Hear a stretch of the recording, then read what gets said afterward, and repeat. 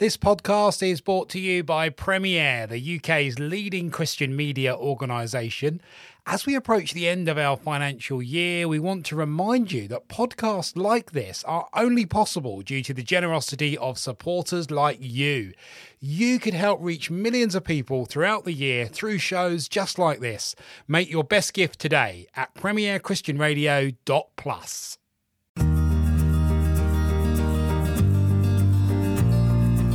Premier Podcasts. The Profile.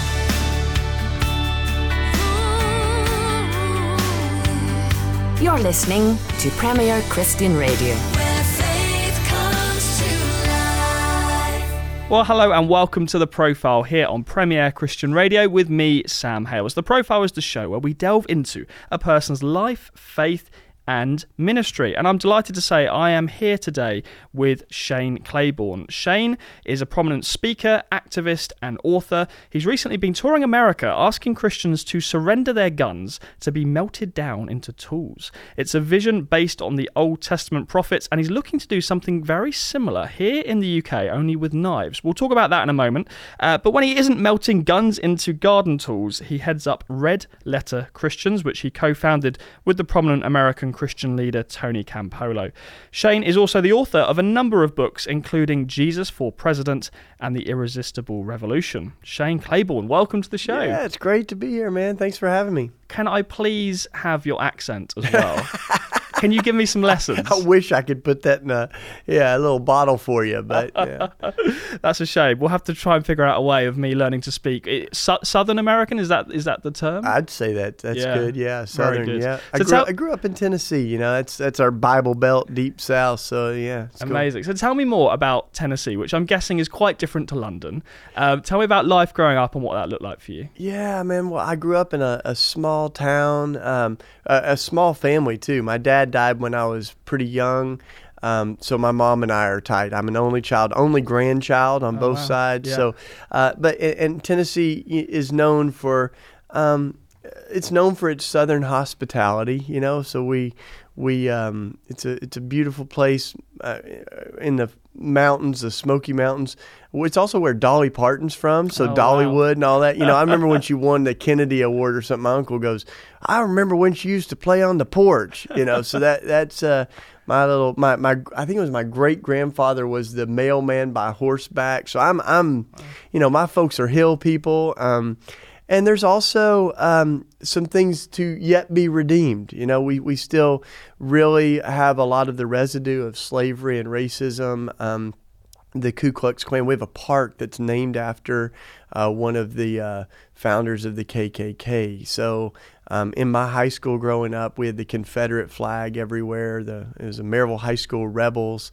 But I mean, a lot of that shifting and changing, and I just went back to my high school, public high school, and I spoke for the 100-year anniversary or something. I gave them a book that Mother Teresa had signed for the public school library. So anyway, that's where I grew up, and I always wanted to keep celebrating my family and some of the good things that are worth celebrating, but I also wanted to get outside of that. And that's what brought me to Philly. You know, I went to Eastern University, but my mom was an 11-hour drive from Tennessee. My mom was like, if God wants you to go that far, God can pay for it, you know. And so I got a scholarship, and God made the way, you know. But it's really interesting. I mean, we'll go on to talk about some of this, but as you kind of grow up and get older, and I guess as a Christian, you look back on your family and your culture. And I guess you do try and identify what was good and what was godly about that culture, but what also wasn't good and what wasn't right. And we'll come on and talk about that. But you mentioned your mum said, you know, if you want to go that far off to college, then God will have to pay for it. So was Christian faith kind of always there in your family background? Yeah, my mom always took me to church, and we kind of bounced around a little bit. Being a single parent family, my mom had also been through a divorce, and you know, the church isn't always as gracious as we could be, and so we went a few different places before we found a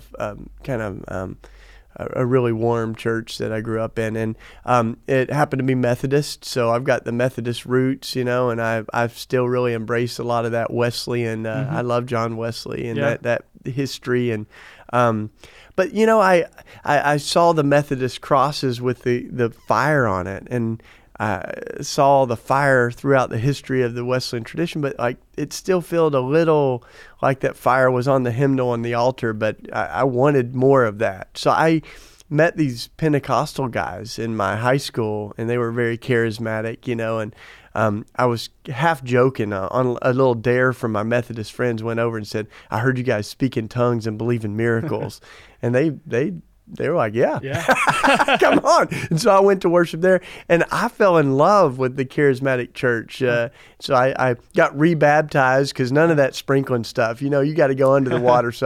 But I also really saw the Spirit move there, and I became a believer in miracles and in the Spirit. So I've got this, I've become kind of this mutt, blended, and now, with Catholic Church and, later with working with Mother Teresa, all those things kind of have shaped me, but certainly, that's a big part of who I am, I guess, the Methodist charismatic fusion. Yeah. You mentioned working with Mother Teresa, and I have to say, every time I've heard you speak or give interviews, you've talked about Mother Teresa, and I have to say, if I worked with Mother Teresa, I would do the same. How did that come about? Well, she's also, it's a part of who has really shaped our spirituality and our community in Philly.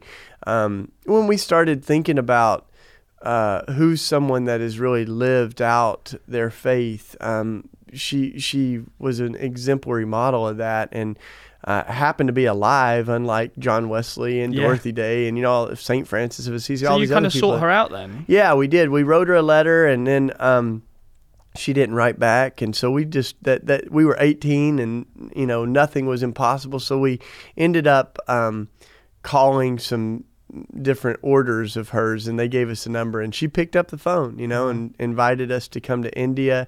So some of my friends in Philadelphia, we went out there, and I've been a couple of times. So I worked in the orphanages and in the home for the dying. I lived in a village that she had started with folks that were outcasts, mostly by skin diseases, leprosy, and other skin diseases. And so, it was massive in shaping me. Hugely formative experience. I guess those experiences have just so lived with you that those things still inspire you today, and it's just at the forefront, I guess, of your thinking and the way you speak, and because she was such a huge character, I suppose, and influence in your life.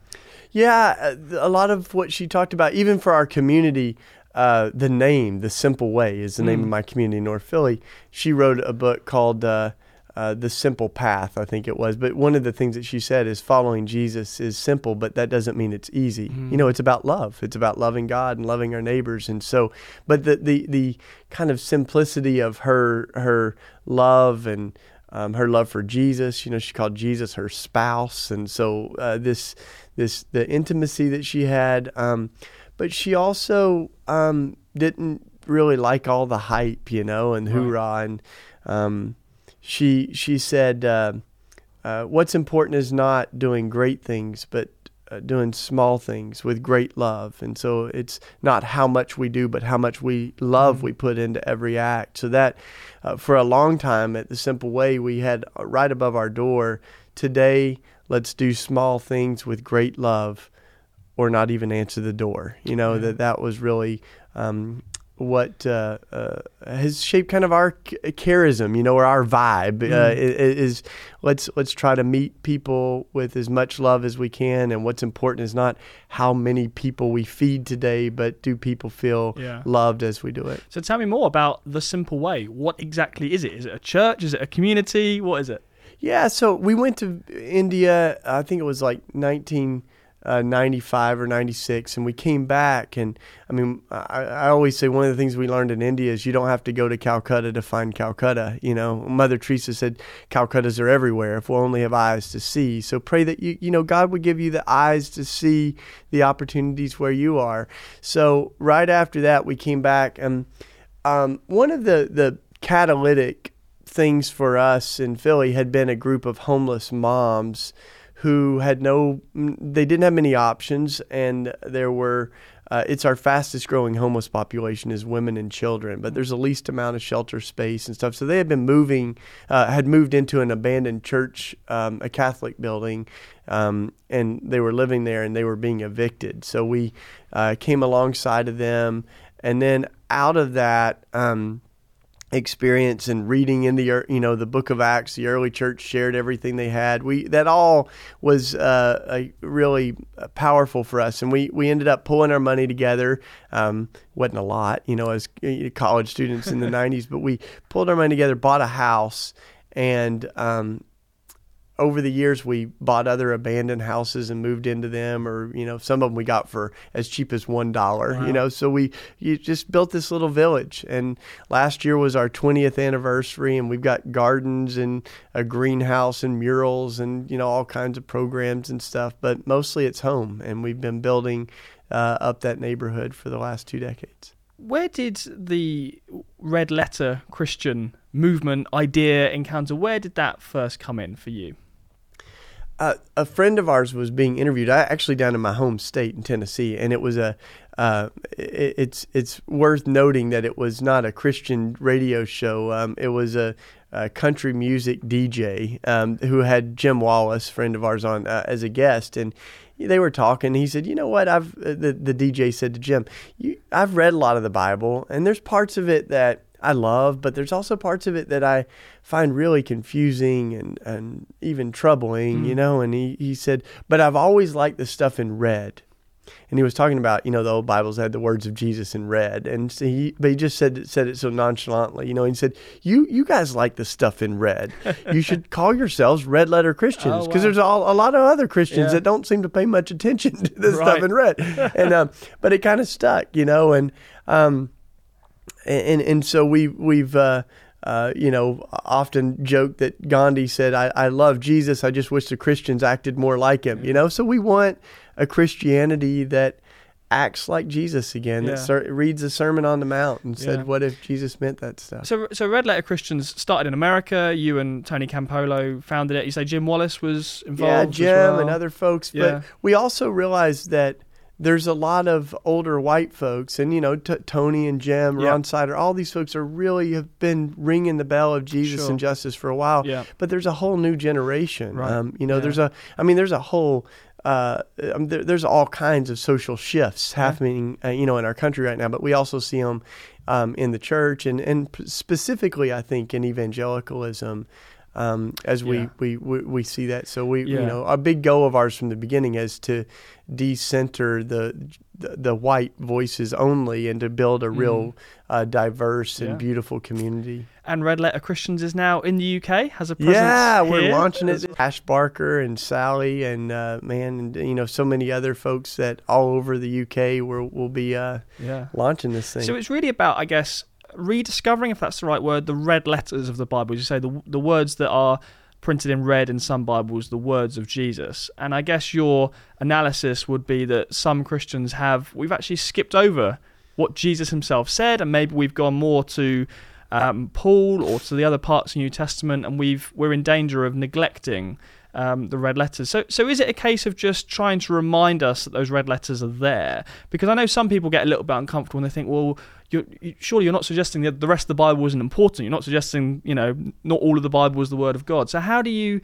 deal with that kind of criticism that might say, you don't want to overemphasize one bit of the Bible over the other, do you? Well, so here's the thing: is that it's not that we're not saying the black letters don't matter. The whole Bible isn't the Word of God or something like that. But I think what we're saying is that Jesus is the lens through which we read the Bible, and through which we interpret both the Bible and the world we're living in. That we don't just have the Word on paper; we have the Word become flesh.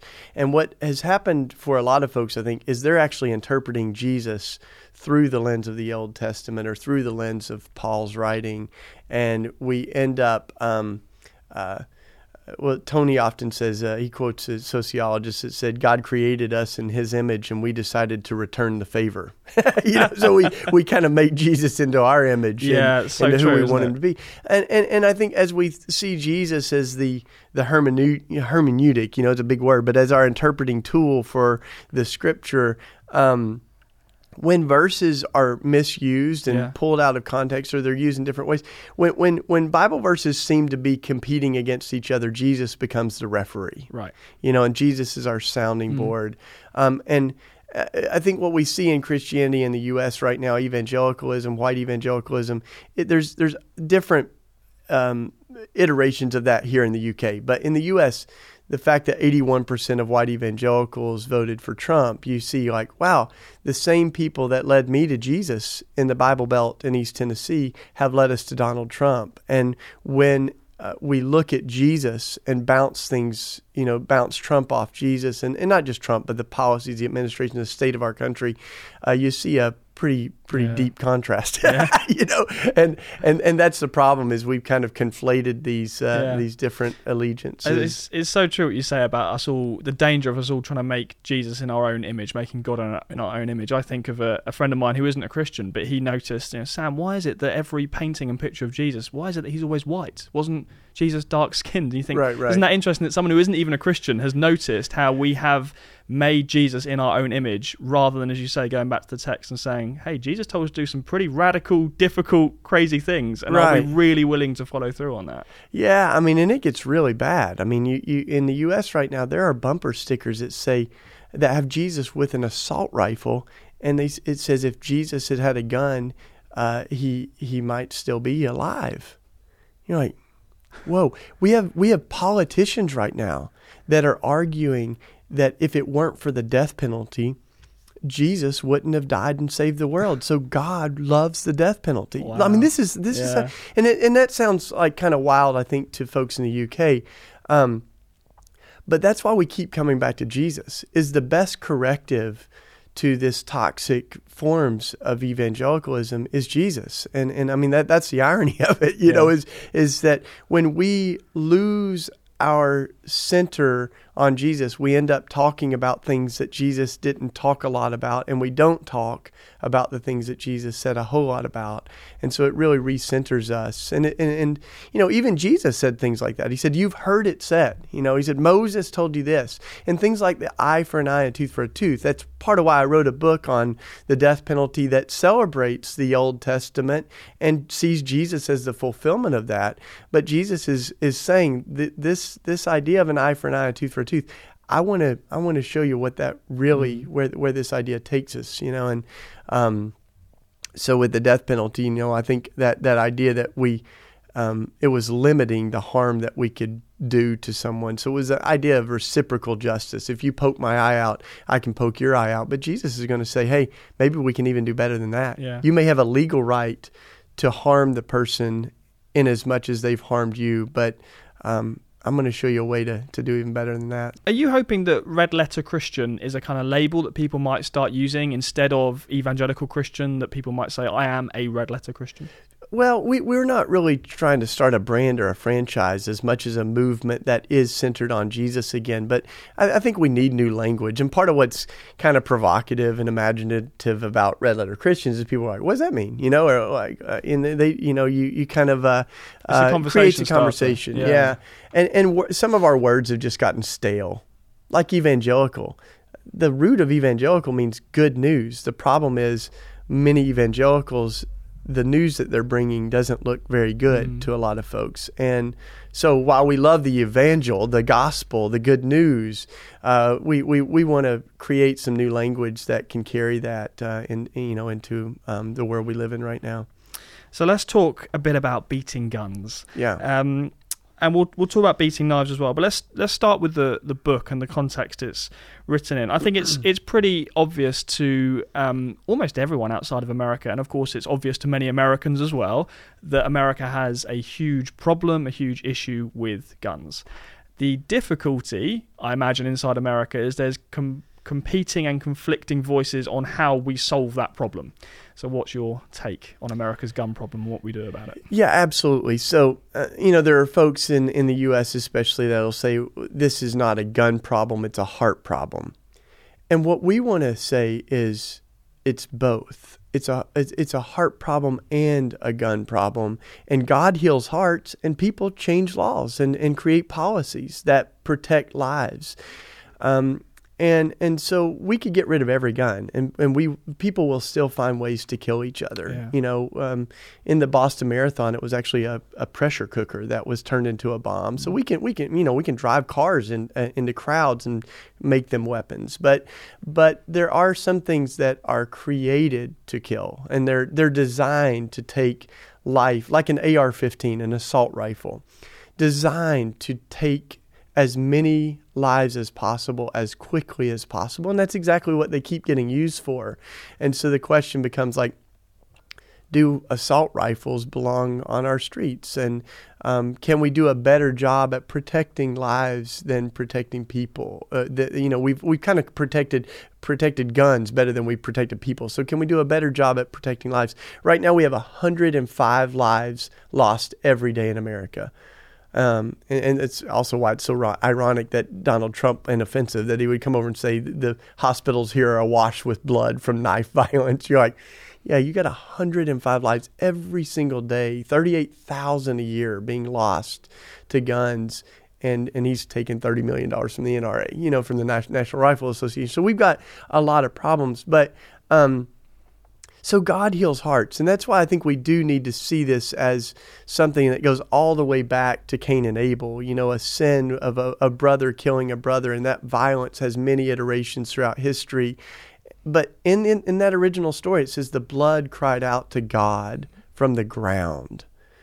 And so God feels this pain of violence, and that's what we want to do first of all, is sensitize ourselves to the fact that this is not normal and not okay, and it breaks God's heart. It should break our heart. So we, part of the power of what we're doing with the melting of guns is it sensitizes people. I think it stirs people in a way that just books or debates or hearing a talk can't. Yeah. And you've got an example of this right here with you. You talk about melting down guns. You show us man. This. I brought this. I managed to check this legally in my bag, and but this is a plow. This is one of the garden tools that we've made that it formerly was an AR-15. So this was one of those kind of assault rifles. That's the weapon of choice. And we took this off the streets of Philly, melted it down into this hand tool for the garden.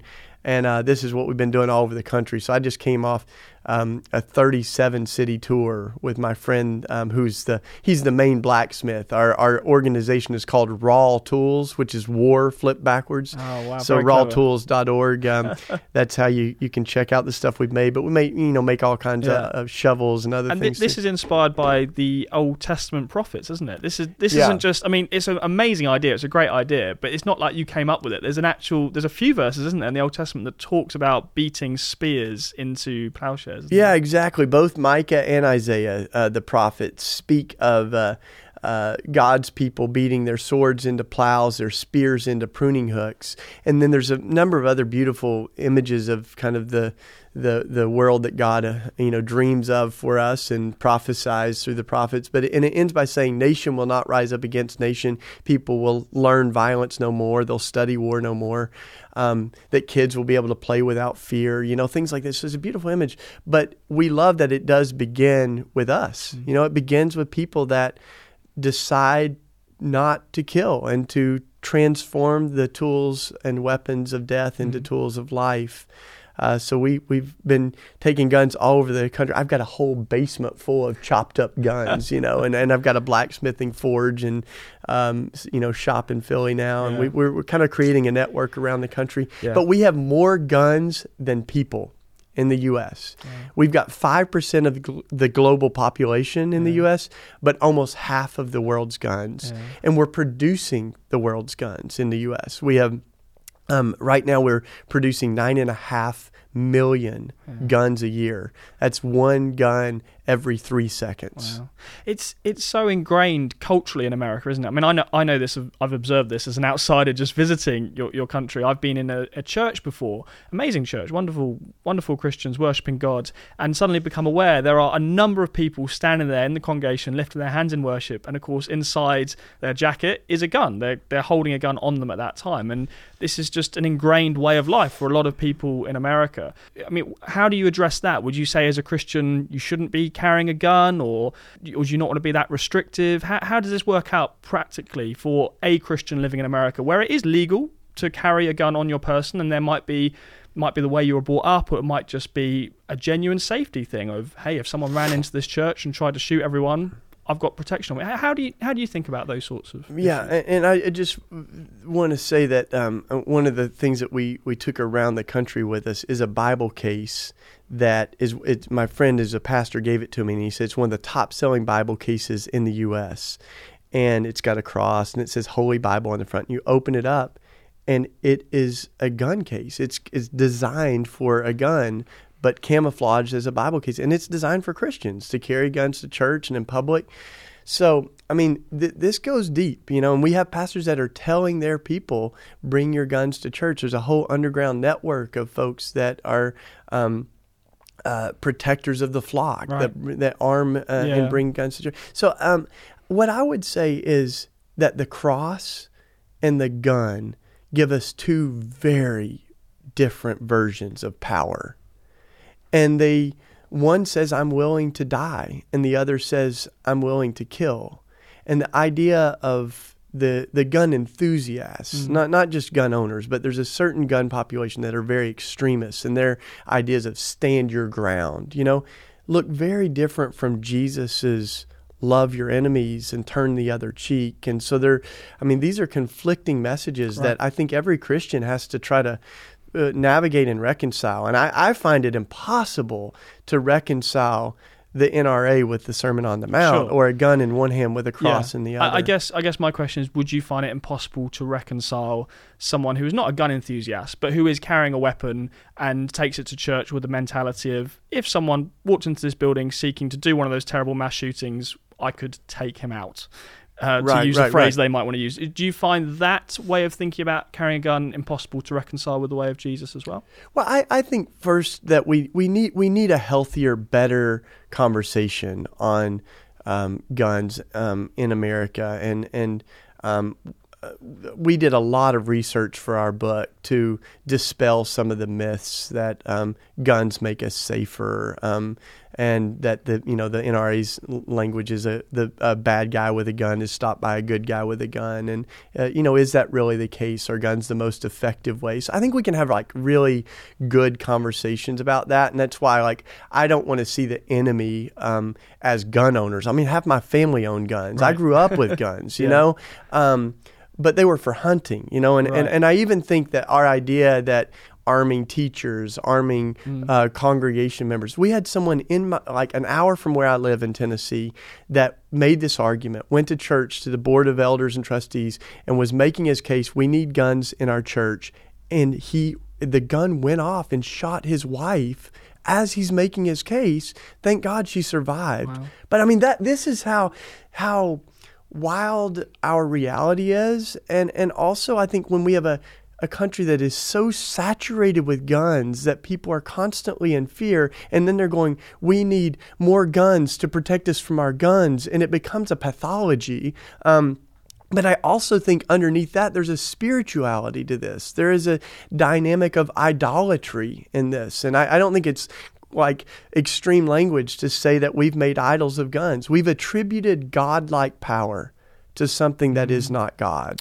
We are looking for it to deliver us and save us and keep us safe. And these are exactly the things that the prophets decry as idolatry. And they say some may trust in chariots and horses, some may trust in their Glock, but we are to trust in God to deliver us. So, and I think you can make a case that guns have worked in protecting people. And I think you can make a case that a lot of other things have worked in protecting us. So in the end, the question for me is, what looks like Jesus? What is most faithful to Jesus? I'm Sam Hales. You're listening to Premier Christian Radio. It's The Profile this afternoon. I'm talking to Shane Claiborne, the social activist, author and campaigner. Hear more of our conversation coming up right after this. Do you want to stay informed on the best of what's happening in the UK church today? Premier Christianity magazine is for you. The UK's leading Christian magazine is published every month and features interviews with Christian leaders, in-depth reporting, reviews, columnists, and loads more. And best of all, you can try it for free. Head to our website now to request the latest edition worth £5.95 completely free of charge. Visit premierchristianity.com/free sample. The Profile.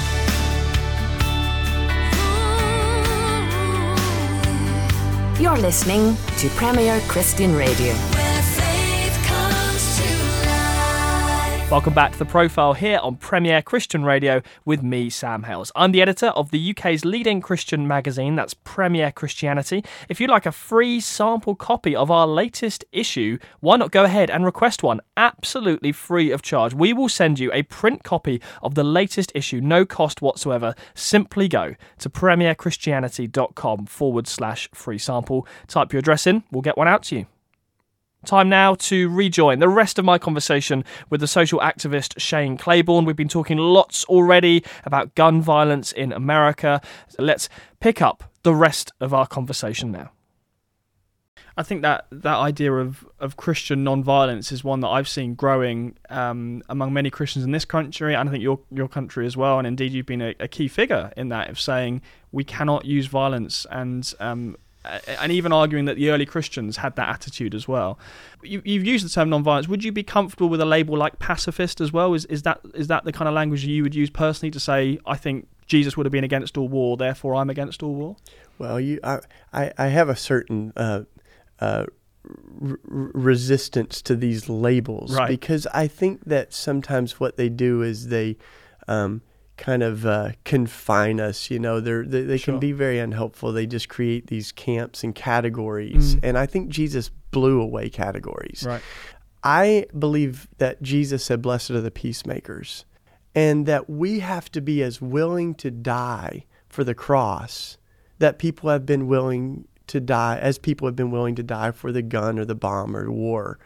And until our courage even gets close to the courage that people have had for violent solutions to problems, then we will continue to, I kind of think, just be background noise, Yeah. and all of that. You've seen some of this, haven't you, when you've travelled? I know you've been to places like Iraq, is that right? I've been to Iraq, I've been to Afghanistan, and I've seen the horror of what our governments are capable of. I lived in Baghdad in March of 2003 during the bombing of Baghdad, what was, in our country is called the shock and awe campaign, but it was at points over 900 bombs a day falling on Baghdad.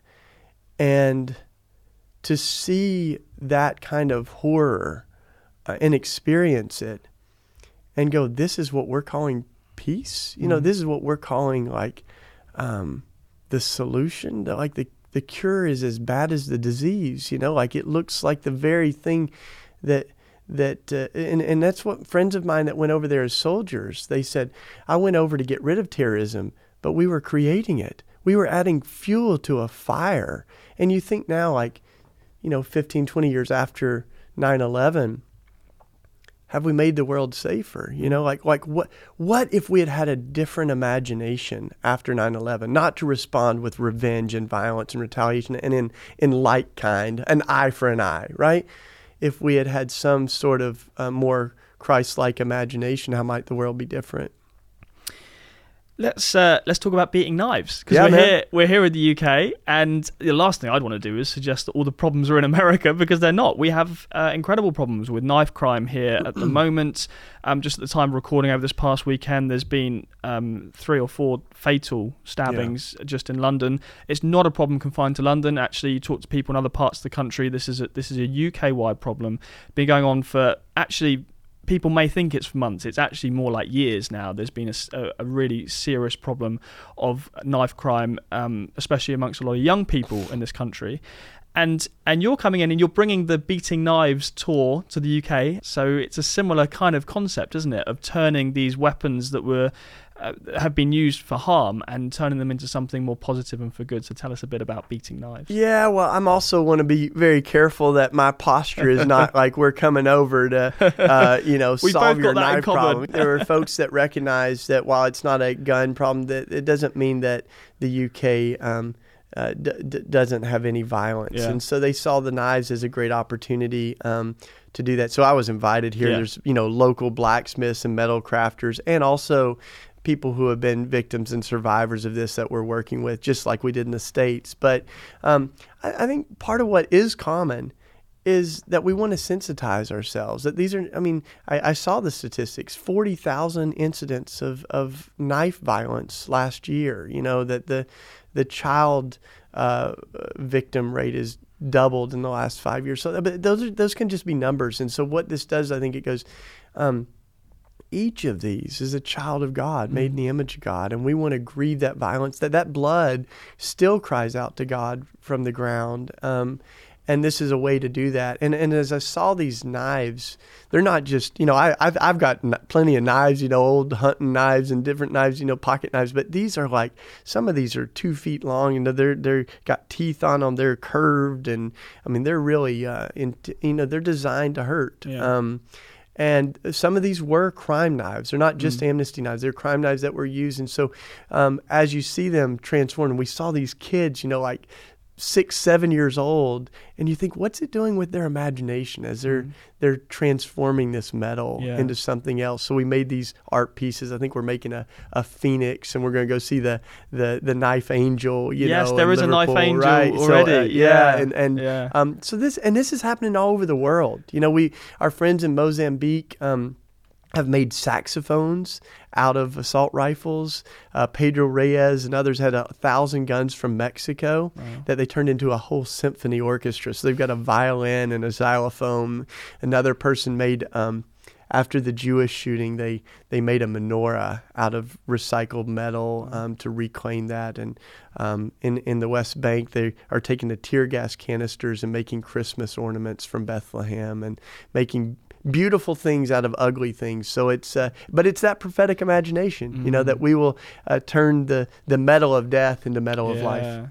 That must be, you mentioned the West Bank. That must be very hard, because it's one of those situations where Christians on both sides feel so strongly, don't they, about that particular conflict with Israel and the Palestinians. And it seems like whatever you say on that subject, you're going to be criticised or perhaps misunderstood. I get the impression, though, you're trying to do ground level reconciliation, peace work, perhaps more than necessarily commenting on the rights and wrongs of the political conflicts. Is that right? With a situation like that, where people feel so strongly on both sides that this is a justice issue and my team are right, how do you untangle that one? Well, the beginning part, I think, is keeping our heart sensitive, as Jesus was. Jesus wept over Jerusalem because they didn't know the things that lead to peace, right? And so we need to grieve with everyone who's grieving. Just Jesus said, "Blessed are those who mourn." So we're to be sensitive to whoever is a victim of violence. Like, that matters to God, right? So when I've been in Israel and Palestine, I think that we do a lot of listening. My friend Sami Awad, who's a Palestinian Christian, he said, God's been changing his heart. He said that the Spirit led him to go to Germany and to track some of the Jewish history and the Holocaust. And he went to the concentration camps. He went to the Holocaust Memorial. And he said, now I come back, and my heart aches for what happened to my Jewish brothers and sisters. And he says that now I see the wall, and I used to see hatred, and now I see fear. Right. It doesn't justify indefensible things, but it does say, like, it helps you understand them, And so I think what happens often is when we've been hurt, we transfer some of that hurt and that fear and anxiety, that some of it's very understandable in history. So, but yeah, I think that I often I'm not pro-Palestinian or pro-Israeli. We're pro both. We're pro-Israeli, pro-Palestinian, pro-peace. We're pro-Jesus, and that means that. But it also means calling out the inequities. And a lot of my Palestinian Christian friends, I mean, a lot of them could care less if it's a 2-state, 1-state. They just want to be seen as equal people. They want to be seen as made in the image of God and have as much dignity as anyone else, there. So, yeah. But I think we were just talking about bringing the forge to the wall in Israel and Palestine. In the West Bank, we'll melt some guns on both sides and some. Wow. But yeah, that would be quite the project, wouldn't it? Yeah, it would be. Amazing. I love that. I love that vision though of something very creative, very different. It's still campaigning, isn't it? It's still saying, we're against weapons. Well, it's calling out all violence, no matter who's holding the gun. Yeah. But it's doing it in a hopeful way, I suppose. Because, given we've already dealt with some very deep and difficult topics in this interview, do you ever have days when you are just kind of despairing? Because you strike me as an optimist. Oh, that's sweet, yeah. But I think, some of this must be quite heavy as well. And are there times where you just think, I don't know how to fix this. The world's gone wrong. This is all terrible. Well, I've had a lot of friends that have taught me the difference between, optimism and hope. That it's not just wishful thinking, or I just, but it's actually, believing that, being certain of what we do not see. And that's exactly what this is about, and the prophets are foretelling. Is like my friend Walter Brueggemann, he wrote this book, The Prophetic Imagination. He's been a great supporter of all this. And he says, we sometimes misunderstand the prophets. We think that they were trying to foretell the future, predict the future, but they were actually trying to change the present. They were trying to name where we're at right now so that we can build a different future together. So that idea, I love, it's been said, some people see the world as it is and say why, and other people dream of the world and as it could be and say why not, and that's what we want to do. We want to see a piece of metal that's designed to kill and go, sure, but in an hour it's going to be something different. And that's the beauty, I think, of what we're doing too, is there's power as you see like concrete change. We keep seeing all these politicians go in circles. We see another mass shooting and, politicians offer thoughts and prayers, and we're going like, we need change, like and so you can see that actually happen in the period of a 2-hour event or something. Right. But what's also is it's not just symbolic. Like there's healing that is happening. It's giving space for grief and for public lament and to name that this is not okay. It's very hard to argue. We've had so many gun owners and police officers, military folks that come to the forge and they are weeping as they see a weapon transform because they've all got their own stories of violence. And one person, will take the hammer. I remember this one mom as she's beating on the gun. Every hit of the hammer, she said, "This is for my boy." Her son was killed, of course, and she transformed that. But then we had another young man, took the hammer, he started counting. 1, 2, counts up to 18. And I was like, that's interesting, and he just kind of left. And afterwards, he's off to the side, very emotional, big guy, I said, "You want to share?" And he said, "I counted 18 times for the 18-year-old man that I killed." So he had been on the other side of this, and what we see kind of mystically happen as we meet at the forge is like God is healing the victims and the victimizers. God's healing the, those who have hurt and those who have been hurt. And that's how big God's grace is, Plenty of people have described you as a radical. What do you think of that? Well, I love the word in its truest form, so I always kind of do a little clarity. Like the word radical means root, like a radish. It's about getting at the root of what it means to be Christian. It doesn't just mean extreme and crazy, wild. I think it means, in its truest form, it means the roots. So it's going back to the roots. Yeah, it's interesting. Another word that has a similar connotation is fundamentalist. And you did an interview with us back in 2010. You said this. You said, "I think that one of the most dangerous things in the church has not just been fundamentalism, but selective fundamentalism, where we choose those things that God really meant. And then he said, I mean, when it comes to Jubilee, I'm a fundamentalist, baby. Yeah. Well, isn't it interesting how selective we are in the we literally, I just heard a haunting sermon from someone in Tennessee arguing that from the Old Testament that we should execute gay and lesbian folks. Like that, this was a true, this is not 100 years ago. This is like last week, and yet like that, it's interesting what we've been so selectively fundamentalist about. And then you go, what about the Jubilee? Like what if we actually did even imagine what the spirit of Jubilee would mean: redistribution of land, forgiveness of debt. And actually, on this point, I'm going to have to ask you to explain what Jubilee is, which I think actually me having to ask you to explain that, doesn't that say a lot about where we're at as a Christian culture? That every Christian I know knows exactly what LGBT is and knows exactly what they think about it, but many will not even have encountered this biblical idea of Jubilee. So give us a bit of a explanation as to what it is and why you're a fundamentalist about it. Well, it was God's original plan of realignment of our inequity. So it was a systemic interruption of our inequality between the super rich and super poor. And so, just like today, I think God foresaw all of this, right? That we would have a few people that continue to accumulate massive amounts of wealth, while the masses of people have increasing poverty. So you have the super rich getting richer and the super poor Sounds getting familiar, poorer. doesn't it? And so God said there needs to be an interruption, and there was a series of these, but the Jubilee was kind of the climax, the finale of that, where land was to be redistributed. So that accumulation would be interrupted. Slaves were to be set free, enslaved people set free.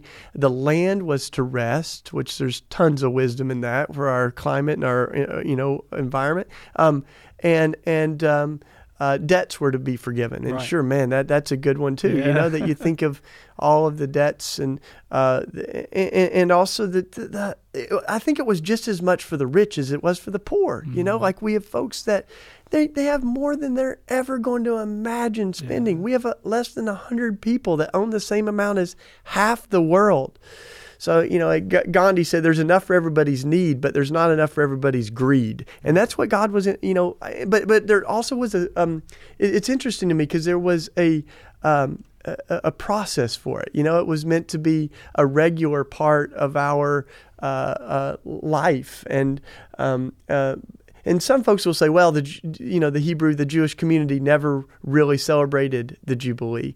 And one of my friends got a great response. He says, well, Christians haven't always celebrated the Sermon on the Mount or followed the Sermon on the Mount, but it doesn't take away from the legitimacy of it, But that's another one, you think of the Sermon on the Mount and you're like, some would say red letter Christianity is trying to take literally, these verses, sell what you have and give it to the poor. So we're just trying to read the whole scripture and go, what is God saying to us? Yeah.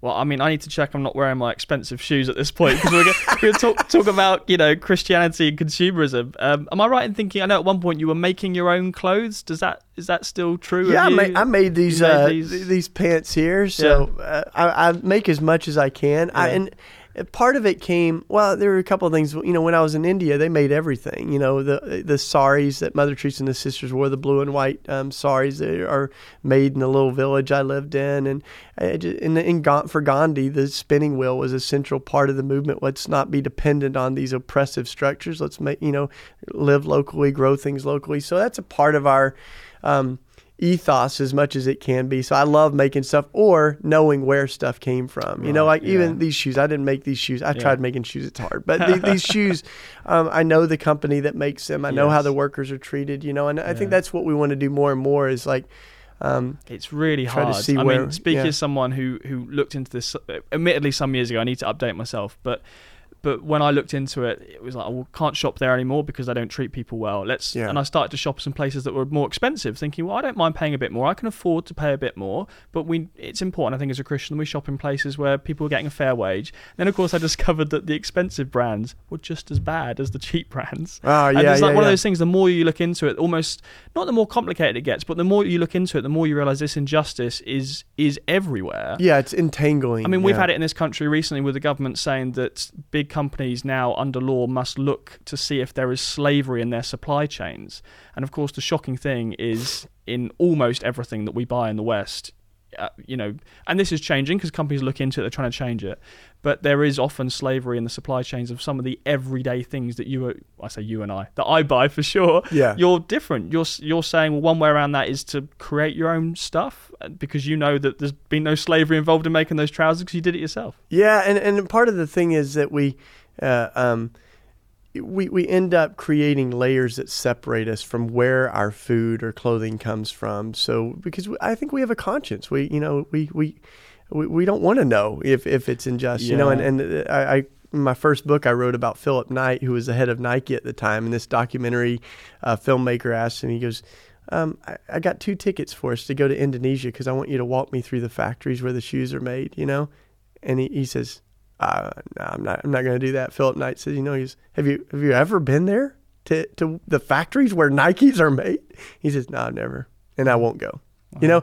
And you're like, part of what I hear in that is he's got a conscience, but that's dangerous, to have invisible people. And at the time too, I think it was Michael Jordan was making more money advertising Nikes than all of the people together made making those shoes. So those inequities, they only surface when we know people. So if Michael Jordan went to those shops, I'm sure he'd have some things to say, and that's where, even in our country, the farm workers that now we know are picking the tomatoes and other vegetables at all our fast food chains. I've been working with a coalition of Immokalee workers that are, now when I go to, I get something at Taco Bell or whatever, I know I might know the person that picked that tomato, and I am proud that we fought hard together, marched together, went to jail together, trying to make sure that modern day slavery is not tolerated in the U.S. and that they have enough to feed their families. Yeah. But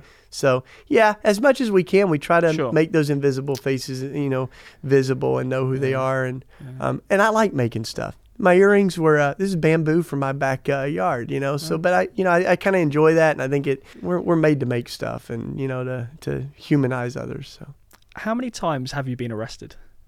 Oh man, I lost count on that one. I can't.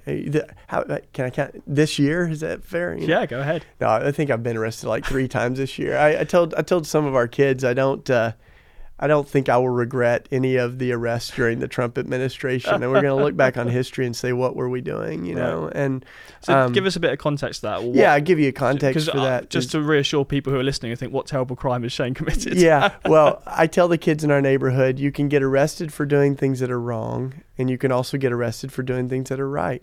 And when we get arrested, we're doing things that we believe are right. And Martin Luther King, when he first went to jail in the civil rights movement, he said, I was first disturbed, but then I looked at history and saw what good company I have, starting with Jesus, maybe, and the prophets and so many disciples. Yeah, Jesus was arrested. That's a fair point. Yeah, and Dr. King was also accused of being maladjusted, why can't you behave a little bit? And he said, we need to be maladjusted in this world that has become way too adjusted to injustice and racism and things that we should never be adjusted to, John Lewis, who's a part of that civil rights movement too, he says that's why we can smile in our jail mugshots, because we know that we're on the right side of history. Right. Yeah. So originally, the first time I ever got arrested was for feeding people in Philadelphia. Our city passed unimaginable laws that targeted the homeless, made it illegal to sleep in public places, in the parks, and they made it illegal to share food. Wow. And all of that was a systemic, it sounds crazy, but they were trying to, push out homeless folks. That happened all over the United States. So we were arrested. A lot of those laws we were able to win in court and hopefully see some of those that continue to change. It's the same with immigration now, though. 20 years later, We have folks that are getting arrested, that are getting charged with putting water in the desert for asylum seekers, So St. Augustine said, an unjust law is no law at all. It's as much our duty to disobey the bad laws as it is to uphold the good laws. But I think we do that in light of Romans 13. We do that, which calls us to submit ourselves to the authorities. There's two ways to, I think, submit to authority. And one of those is by obeying the laws that warrant obedience, and the other is by suffering the consequences of disobeying bad laws. And that's how you change them. And I think that when we expose those injustices by surfacing that. So when you see, like when we went to Iraq during the war, we took medication, and a lot of doctors took medication and basic first aid supplies to the hospitals. That was illegal. They actually went to trial, and they faced up to 12 years in prison for taking medical supplies to Iraq during the bombings. And what happened in the court scene we were a part of is that the federal appointed judge was like, whoa, the state has a hard case on this one to try to prove that these doctors were in the wrong. What's been the best day of your ministry, and what's been the worst day? Whoa, gosh. When Jesus said the wheat and the weeds are all growing together, it's kind of what it feels like. I mean, every day I wake up, I'm grateful for. And but yeah, I don't know that I have a best or worst day, but I'm grateful for every one of them. How would you describe your calling? Well, I think my calling is to follow Jesus, to love. We say in our community, love God, love people, and follow Jesus. Whatever else matters. Simple as that. Yeah, everything just kind of sums it up. It's so true. We can so easily complicate things, and I love what we were talking about earlier with how, to take that example again, a lot of Christians would know exactly what they think on sexuality, and yet would be completely unaware even of Jubilee and how we might bring that into society today. But nevertheless, I'm sure we both agree theology does matter. And Tony Campolo, who I said you work with, Red Letter Christians, he's had a very well-publicised change of mind on that particular issue on gay marriage. He would now say that God would affirm loving, committed same-sex relationships. So I wanted to ask you, have you been on a journey similar to Tony? Would you hold a traditional perspective on that, or have you, like Tony, changed your mind and you would now say that God would be in favour of committed same-sex relationships? Mm-hmm. This is one of those things I've certainly, like many things, I've been, as the scripture says, we're working out our salvation with fear and trembling. We're constantly in process. And on the death penalty, I changed my mind. Right. I was for the death penalty, against it. When it comes to sexuality, this is one of those things that I think is incredibly complex and personal to our community. Yeah. Our community's had sexual minorities from the very beginning for 20 years. I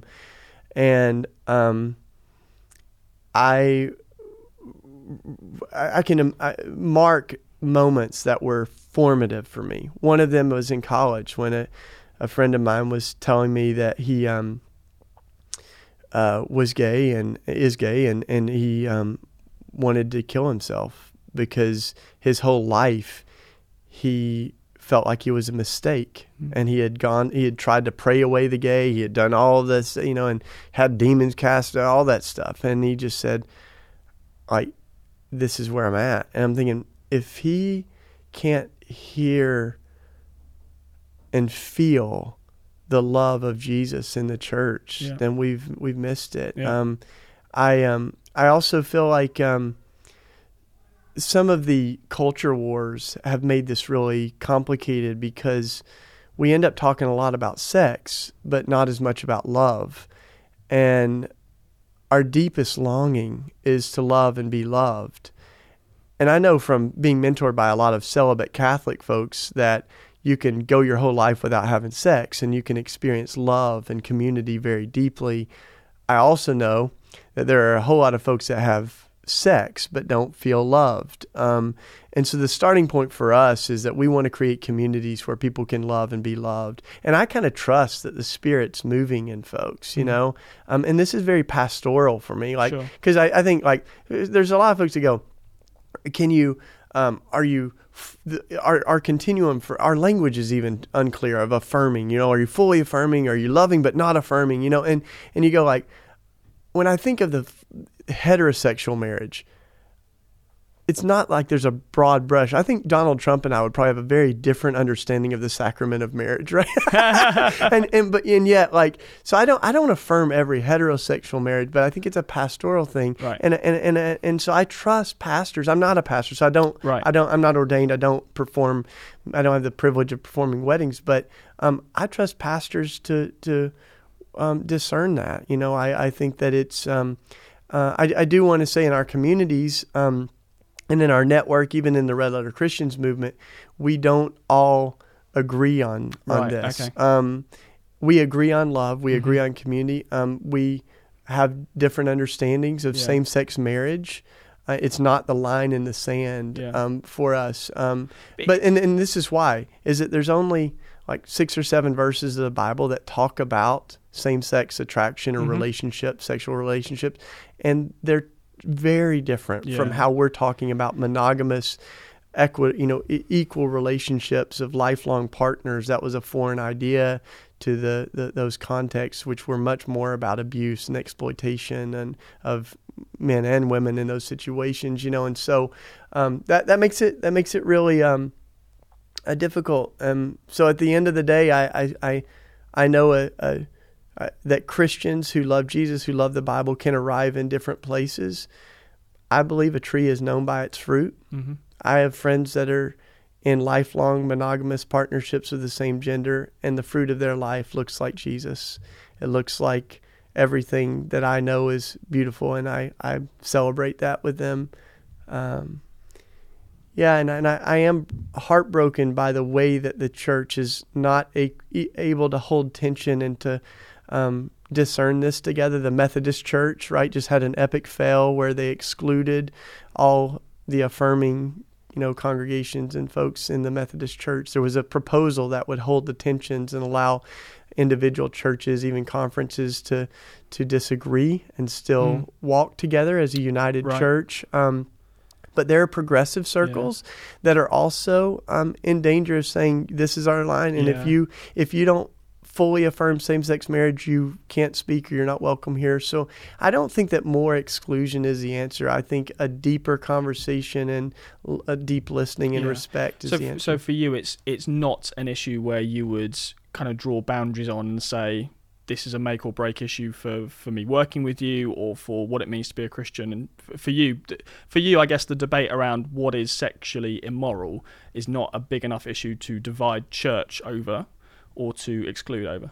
It's one of those things where I work with churches, pastors, organizations that are on that disagree with each other on it, and I want to stay engaged. I want to be a bridge builder. I want to be able to speak into the context with folks that are leaning in and maybe becoming more welcoming and affirming of folks. And for organizations that say this is a deal breaker for us, and I have it on both sides. I have folks like this in the last few months. I've had folks call me and to see if I passed the litmus test, and they've said, so if you will not say publicly that you affirm same-sex marriage, you cannot speak. I've also had folks say, if you say publicly you affirm same-sex marriage, you cannot speak. And that's why I'm not timid about it. I've been talking about this for 20 years, and I stand by everything that I've said. If people want, I think statements are cheap, and they're often meant to put, you're with them, and I'm resistant of that. It's not that I don't have convictions on this or love on this, or feel passionately on this, but I just don't think this should be the line in the sand that we exclude people from our communities in conversation because we disagree. Yeah. And we've held that tension for years. And you mentioned Tony. Incidentally, Tony and Peggy disagreed on this for years and had a wonderful debate, that everybody should watch. There's a video of it. But then at the end of it, they would say, well, we disagree, and we're still able to go sleep together. And if they can still sleep together, the church sure as heck should be able to still worship together.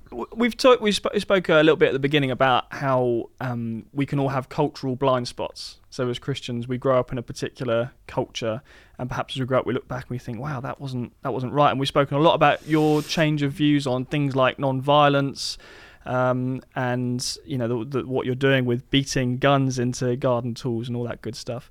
But I wanted to give you an opportunity to reflect on the UK.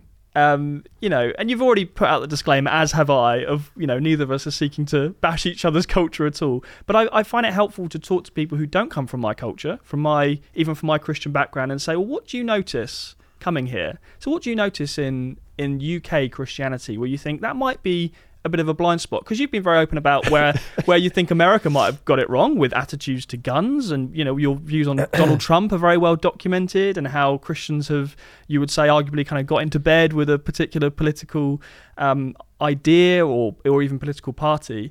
Now, we in the UK, I don't think we seem to have that problem in exactly the same way, but I'm sure we have other problems, other cultural blind spots. I'd love to know if you've noticed any. Wow. Yeah, you're going to get me in trouble on this one. I'm going to speak with a degree of humility, but, and the right posture. But, I've been here a ton, and there are things that I'm seeing this time that are,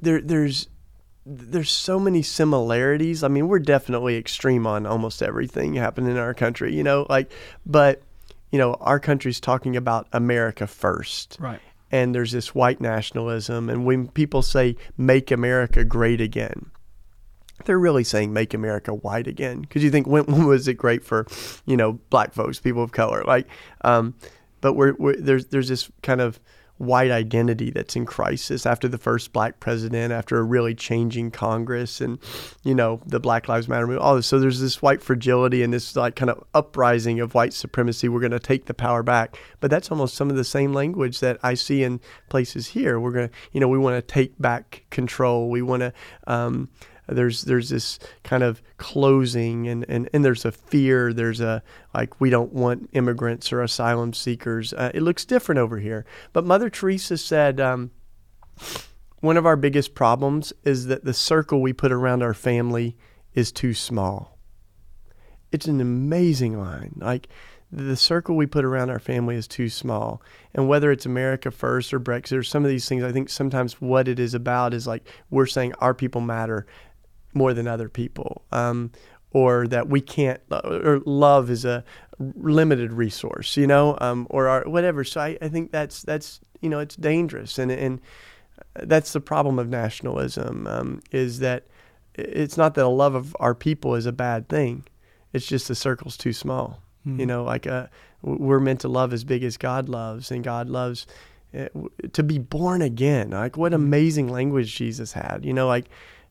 What's born of the flesh is flesh. What's born of the spirit is spirit. Our biological family, is wonderful. Our national family is wonderful. But we are born again. So if someone's hurting on the other side of a wall, it's as tragic as if it were our own flesh and blood, our own mother or daughter. And that's the compassion I think Jesus is inviting us into. Well, if only we had another hour, we could do a whole other hour on Brexit, I'm sure. Whoa, I'm glad we don't. No, I'm just kidding. I'm glad we don't, actually. I think, some of us have, on both sides of that particular debate, I think a lot of people are saying we're a bit bored of it and can we talk about something else? But anyway, before we go, one last question. And that is, when all is said and done at the end of the day, how would you like to be remembered? Wow. I would like to be remembered, I guess I would like to be remembered as one who reminded the world of Jesus. I think of my friend Rich Mullins, and someone said he was an arrow pointing to heaven, and Mother Teresa said we're meant to leave off the fragrance of Jesus. So I hope I left off the fragrance of Jesus. You're listening to Premier Christian Radio. I'm Sam Hales, editor of Premier Christianity magazine. It's been so great to have your company on the show today. The Profile is where we sit down with a leading Christian and find out more about what makes them tick. I've been in conversation with Shane Claiborne this afternoon. I do hope you enjoyed that conversation. If you'd like to check out more great interviews just like this one, why not have a listen to The Profile as a podcast? Just go to premierchristianradio.com/The Profile. All the links are there to download this show and past episodes. Well over 100 interviews now available through The Profile podcast. My thanks to Shane Claiborne and my thanks to you for joining us this afternoon. We'll see you next time.